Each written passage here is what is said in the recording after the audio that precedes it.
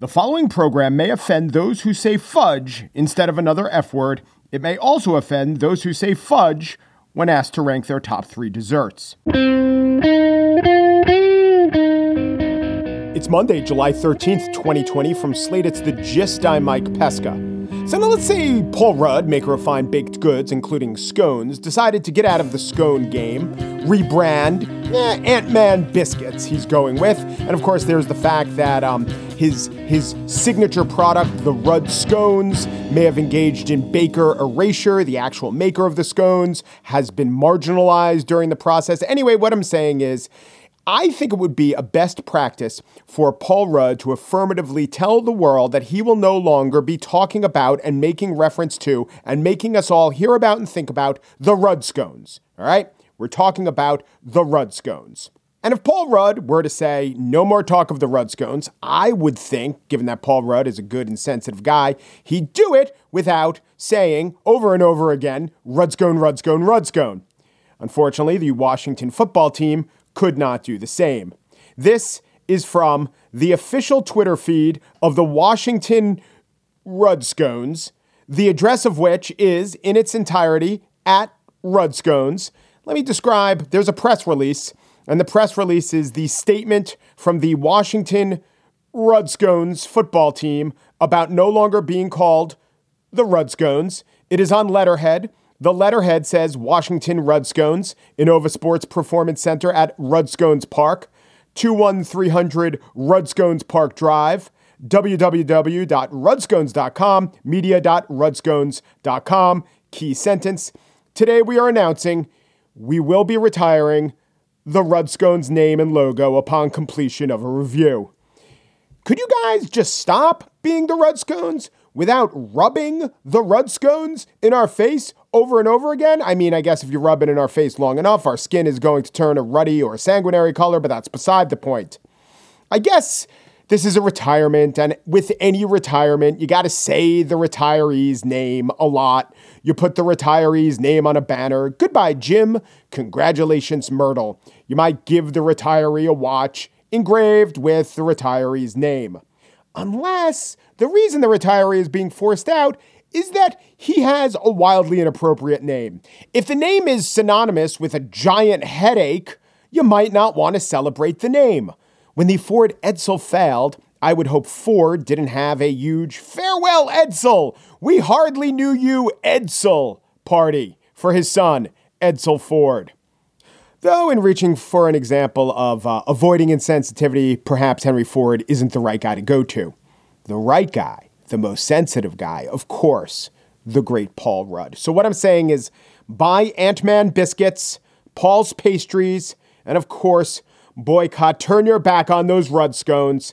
And maybe if you want to look inward, despite what they say, you might find some stale Washington State semolina rolls in your breadbasket. On the show today, why it's so hard to have a good conversation with the seemingly open, approachable, affable, and intelligent Betsy DeVos. Oh, wait, you disagree with that assessment? Well, that's on you, buddy. But first, Alexandra Petri is described in her official Washington Post bio as a columnist offering a lighter take on the news and opinions of the day. Oh, yeah? Well, the cover of her new book is a Goya painting depicting a titan chopping the head off his just-birthed child. The description of said book, Nothing is Wrong and Here is Why, is the collection is of impossibly cheerful essays on the routine horrors of the present era. That's a lighter take? Well, having witnessed the horrors of the present era, I'd say it is. Indeed, it is. Alexandra Petri up next.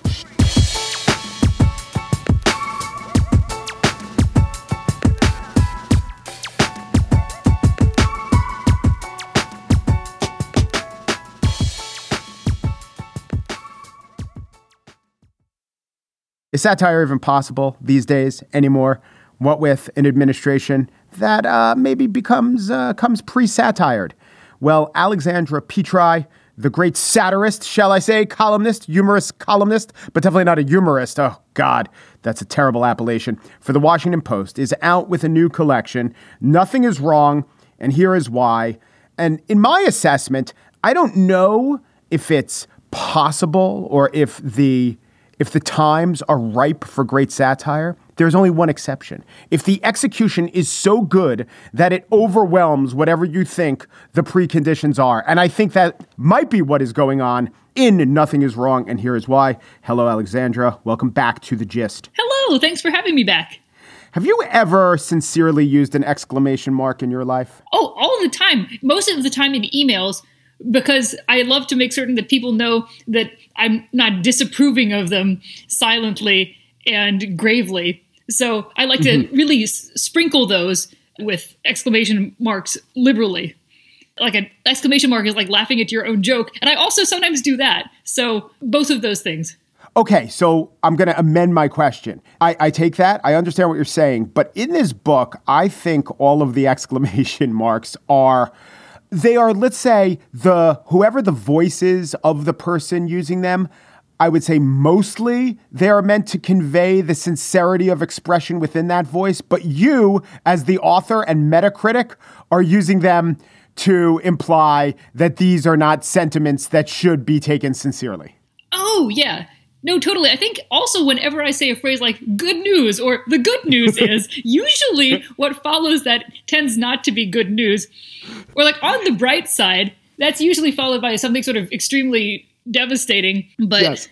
Like my husband, whenever he hears me chuckling to myself and then I explain why, he's always like, that's really a very depressing thought. So I think maybe the inverted punctuation has also gotten stuck in my head. Well, it's also good for a setup, right? If humor is nothing but, benign disruption of what you expect, when you set something up with a cheery, here's the good news, and then it's not good news, that itself follows the form of a joke. Right, exactly, because you expected something, and then instead you got banana. I mean, the first 4 words of the book are relax, nothing is wrong, and in fact, we should not relax, and many things are wrong. Exactly. I feel like sometimes the best way of describing how bad things are is to try to state what's happening as though you were trying to say that it wasn't so bad, because it immediately becomes clear how many things are just transparently, obviously wrong the second you start describing them as maybe going well. Right. Okay, so there are different kinds of essays, and sometimes there are little screenplays in the book. But I would say a main, if not the main form, is someone being super positive about a situation that's truly horrible. I think the essay where Donald Trump tries to assess his own cabinet in a cheery way and then maybe determines that things haven't gone so well, that's one of them. Or even the main essay where the part 1 is called The Brightest Timeline. Like, things aren't actually bright, right? Right. No, and I think there's also sort of this emperor's mirror type situation where you're trying to think, what on earth would you like to see? Like, what's the version of the world that you would like to be living in? And so, like, you have your inauguration and it's full of people, and maybe Bono comes up to you and apologizes for no reason whatsoever. And just all of these little details that aren't true, but would make you feel better. And that can also sometimes factor in when you're trying to figure out how to be cheery inside a nightmare. Right. Or the Pope, regards you as his best friend when that is clearly not the case. Exactly. There is, though, I think your introductory essay, the entire title and tone of the book, There Being Nothing Is Wrong. Many of these essays are written from the perspective of a person who is asserting things aren't wrong, but of course they are. In your mind, is it the same person? Is this person, say, a functionary of a government where they're tasked with spinning something? Are they a deluded person 2 seconds away from laughing maniacally and, playing with their own feces or something? Like, who is this lying person who is putting on this sheen, this gloss of positivity on this horrible situation?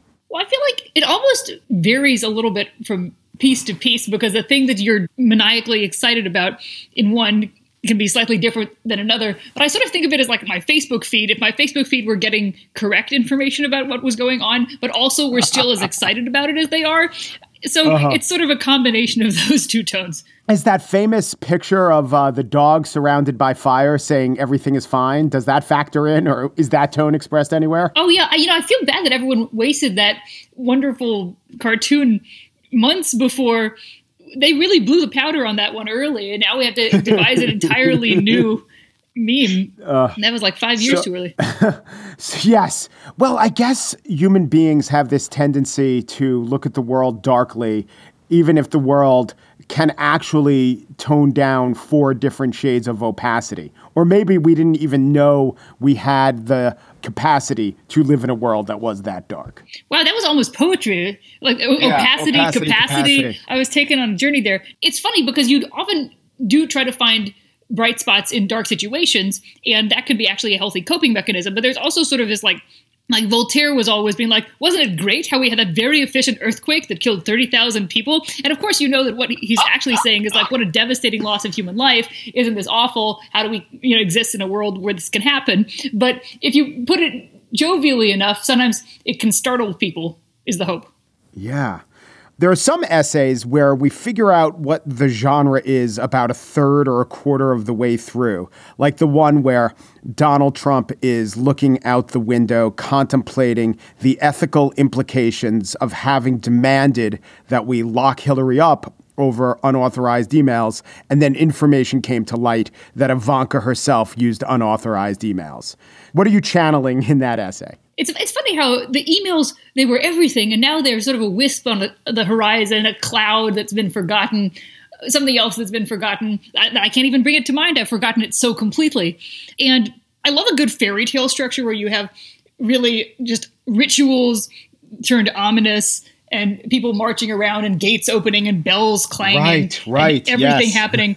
And so just sort of all of the nightmarish punishments that people were going to visit on this horrible email violation, now that we know that potentially even it has penetrated unto Ivanka herself, you wind up having a situation where those words are all applied with their same force as needs must, because this was such a serious infraction that to do anything less than clang all the bells exactly the same number of times you were going to clang them before would be a miscarriage of justice. And so I think trying to sort of heighten it and play up the pomp of sort of arcane punishment can be fun. Right. And part of that is also, what if the king in a fairy tale, what if someone who sees himself as a redoubt of doing what is just, what if this person were Donald Trump? And it's so much fun to imagine him internally struggling with, how do I be fair in this situation? Because damn it, my reputation is at stake, and I have articulated this premise, and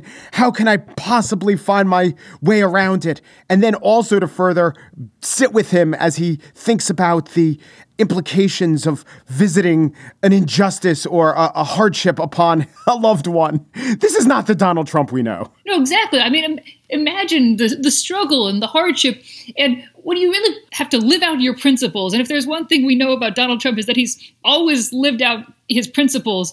They're not a matter of convenience with him. They're held as deeply as his beautiful certificate of health is to his heart.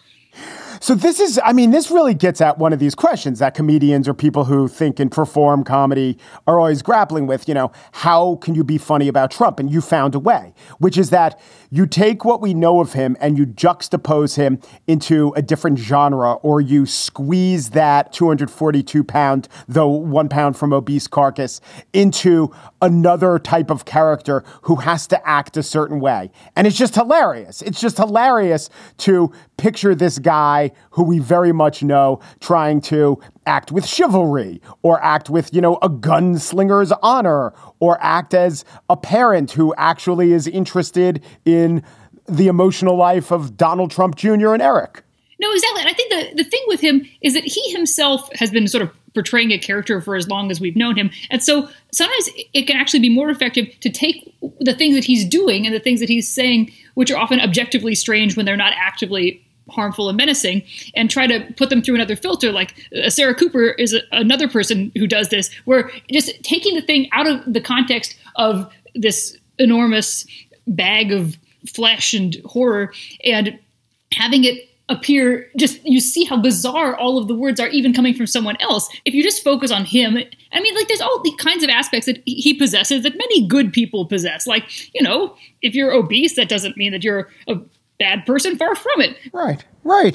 I think it's also just like the most interesting thing about himself is not himself. If anything, that he's like sort of a void into which everyone pours all of their knowledge and ideas and curiosity. And so you have to think of something else, some other way in that's not just how much time can I spend on this man? Because, you only have one precious, beautiful life.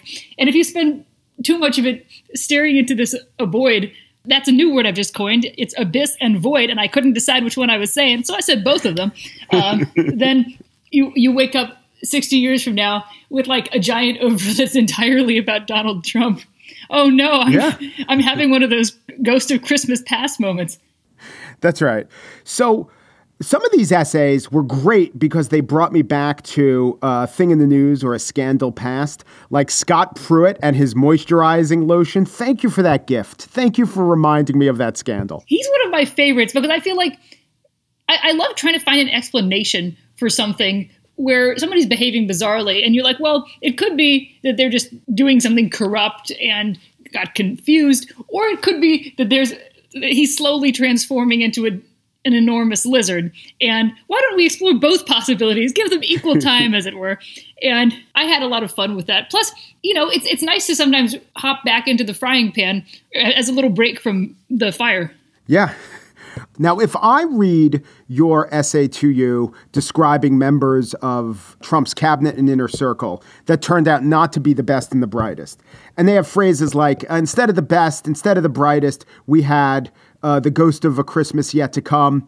We had an aardvark in a Model UN sweater. We had a hairpiece on top of a novelty skeleton with light up eyes. We had a paid advertisement for unscientific vitamin supplements and a cursed Oscar statuette. All right. Do you know specifically which people all of those descriptions apply to? I will leave that up to the reader's discretion, but a couple of those I have like a clear mental line.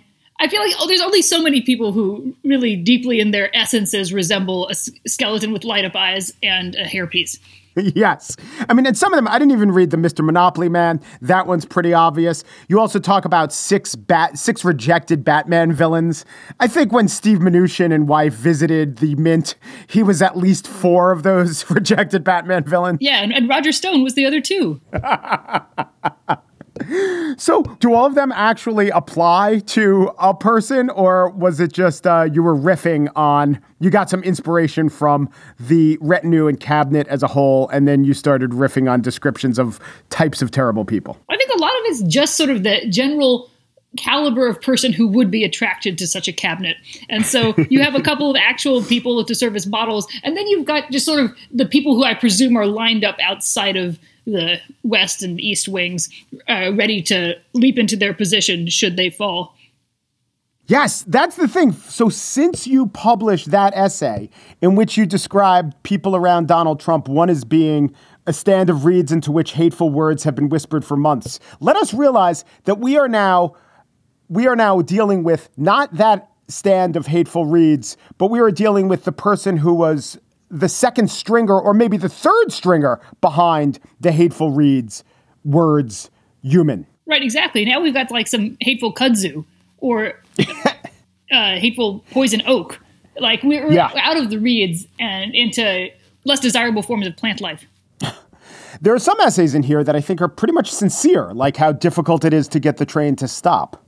Yes. The good thing about being a humor columnist is that while most of the time the expectation is that you will provide humor, some things just aren't funny. And so you can't treat them as though they are, because ideally humor is based on truth. That if it's true that nothing about something is laughable, then you don't laugh. You just speak as honestly as you can. And so I've always been grateful to have the opportunity to get to describe things that aren't funny as not being funny. Because otherwise you wind up sort of in like an awkward jester type role, and it can be soul crushing. And sometimes you just can't see anything ridiculous about it, or you're just too exhausted emotionally and otherwise to do so. And in those cases, you can still say something, and sometimes it's better to do that.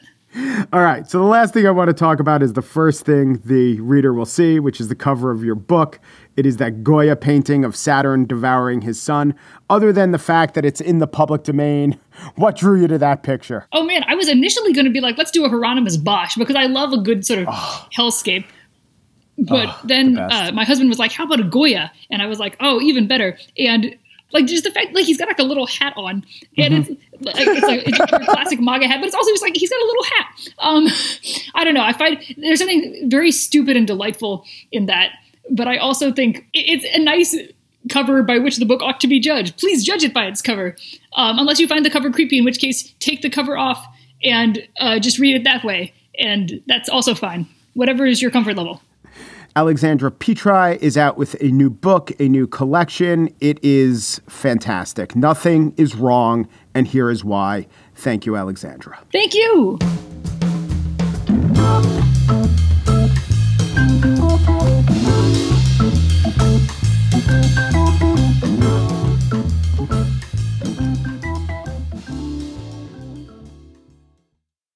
And now the spiel.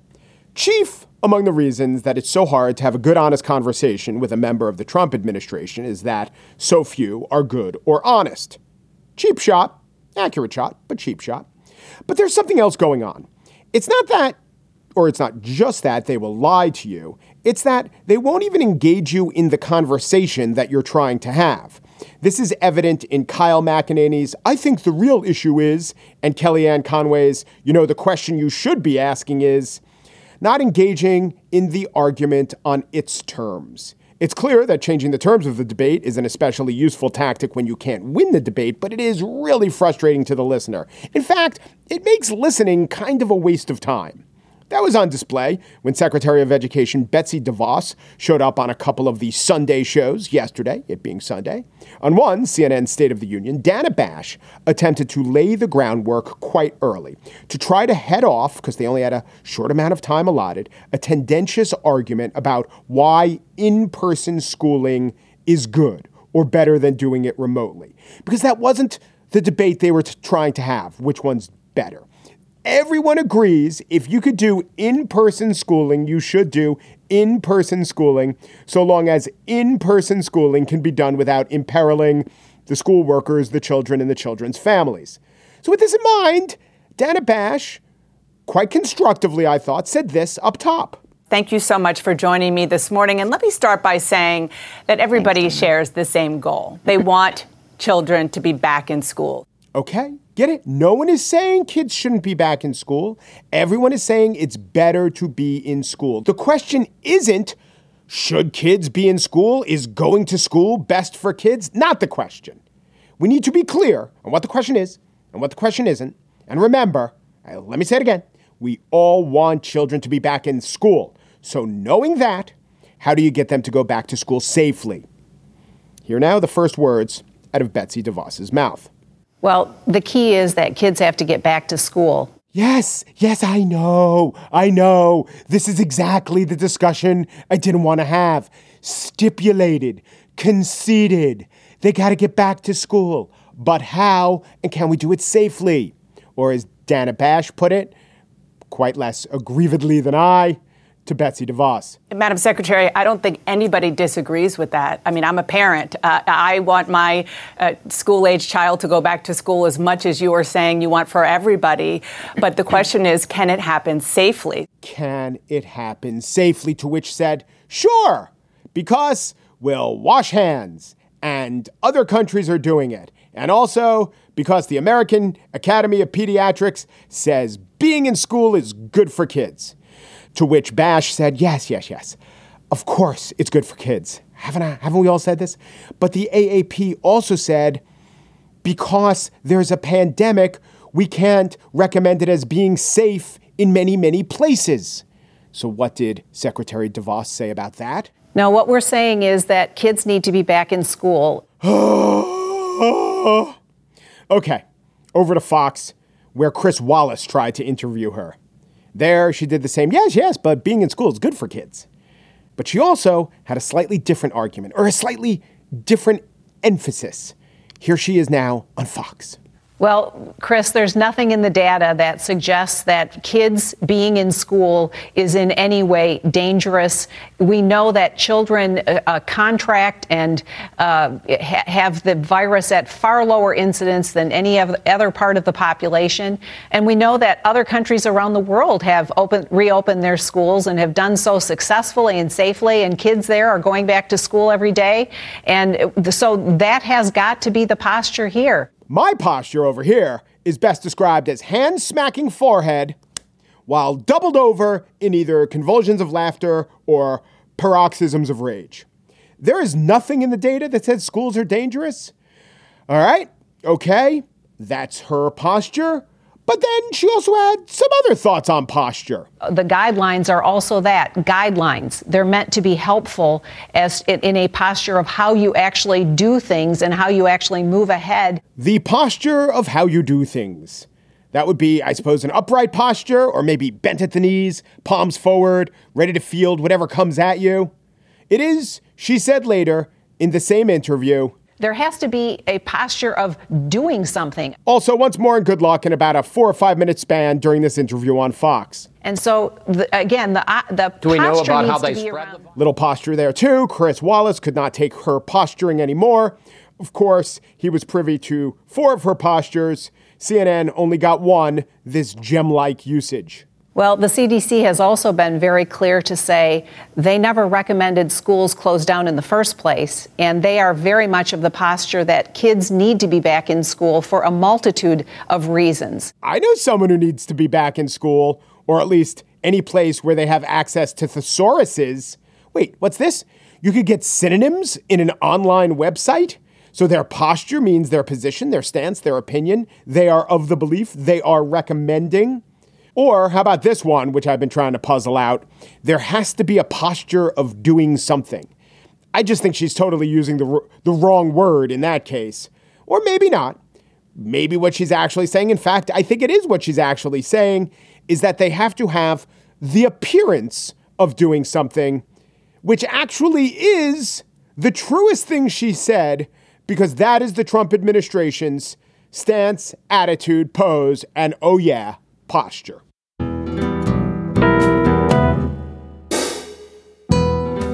And that's it for today's show. The Gist is produced by Daniel Schrader, Margaret Kelly, with executive producer of Slate Podcasts, Alicia Montgomery. They have combined to redraw a Hieronymus Bosch triptych. They've replaced all the demon horns with those helmets that let you drink 2 beers at once. And they've also rendered all the upright goat creatures as wearing I'm with stupid t-shirts. Stupid being the anguished soul being tortured by the goats. The Gist.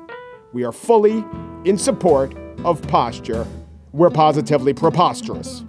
Umpru de Peru du Peru, and thanks for listening.